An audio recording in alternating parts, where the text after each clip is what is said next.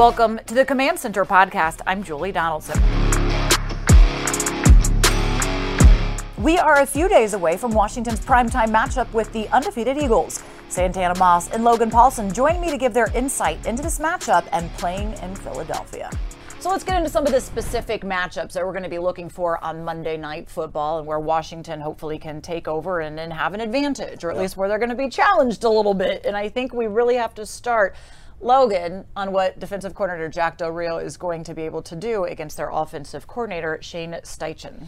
Yeah, I think Jack's done an excellent job over the last couple of weeks of kind of throwing in a wrinkle from a defensive perspective. In the first game, they brought a little bit of cover zero, which they haven't done a lot of this season, but it was enough to kind of throw Jalen Hurts and Steichen off their game, right? And so what's the wrinkle going to be this week? How do you find that edge for this group? Because that's something that Jack has done an excellent job of, but he needs to be on his A game this week to stymie this offense, which has been outstanding for Philadelphia. Yeah, and one of the things I want to add, I think our secondary has to find a way to stop Devontae Smith and A.J. Brown. I think the last time these guys faced these guys, they had combined 13 catches, 250-plus yards, and 2 touchdowns. Each of those guys had a touchdown apiece.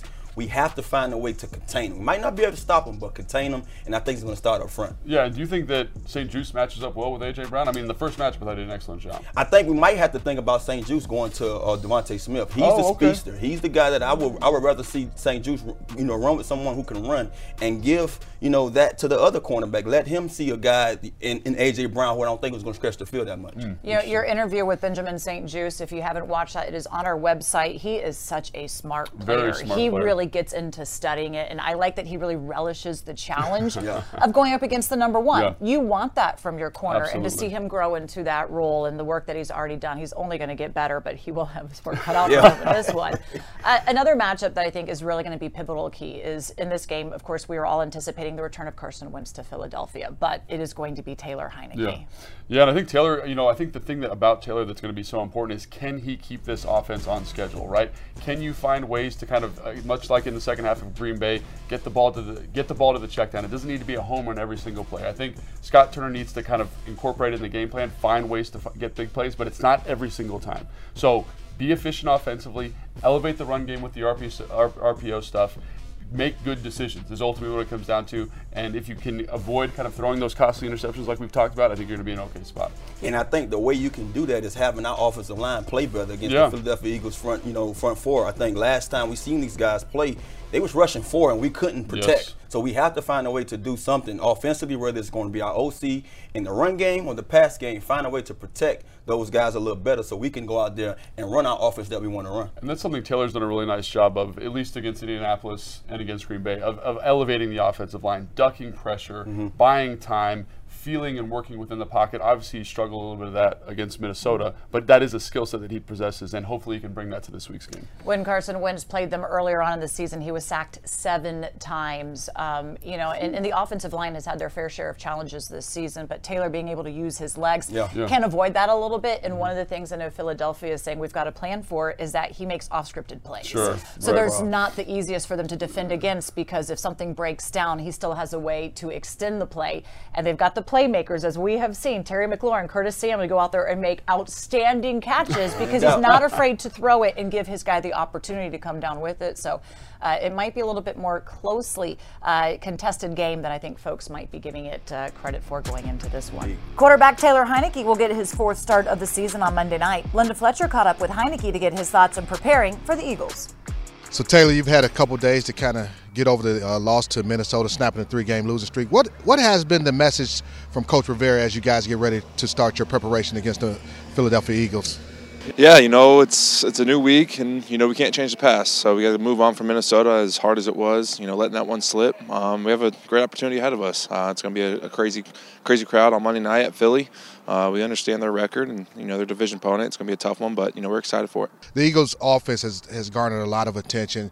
As crazy as this sounds, their defense has been one of the, even though they're top 5 defense, they seem kind of underrated. What makes this Eagles defense so tough to deal with? They got a bunch of pretty much Pro Bowler caliber guys on defense. Their whole defensive line is really good. They got that safety from the Saints at the beginning of the year. They got 2 really good corners. So there's a very solid defense. It's pretty simple, but at the same time they play it very well. It's kind of the same thing I said a couple weeks back about Indy. They know what they run, and they just run it really well. So it's one of those things that we have to keep the ball in our possession and try and, have long drives on the field. As you mentioned, long drives on the field. We look at our running game, Antonio Gibson and also Brian Robinson Jr. What do you think when you see those guys out there running the football with the aggressiveness and the physicality that they do? Yeah, it's a lot of fun, and kind of to put the O-line in there as well. They're doing a great job of getting those guys holes to run through. But when you hand the ball off to B-Rob or AG, and you kind of see them slip through a hole and do their thing, it's a lot of fun to watch. So I would like to say, a good running game is quarterback's best friend. So hopefully we can keep that thing going. As you're on the sideline, I don't know how much you're able to look at our defense on the field and see what they're able to do in terms of getting after the quarterback, stopping the run, and doing some of the things that they're able to do. When you get an opportunity to look at this defense, what goes through your mind? These guys are playing hard, and I do watch them. I go through the little slides on the notebook, but after that, I'm watching the screen, and those guys are flying around getting after it, and they've played well, for a month and a half now. And again, we have a lot of trust in them to do their job. So, they've done a great job. Hopefully they keep doing that.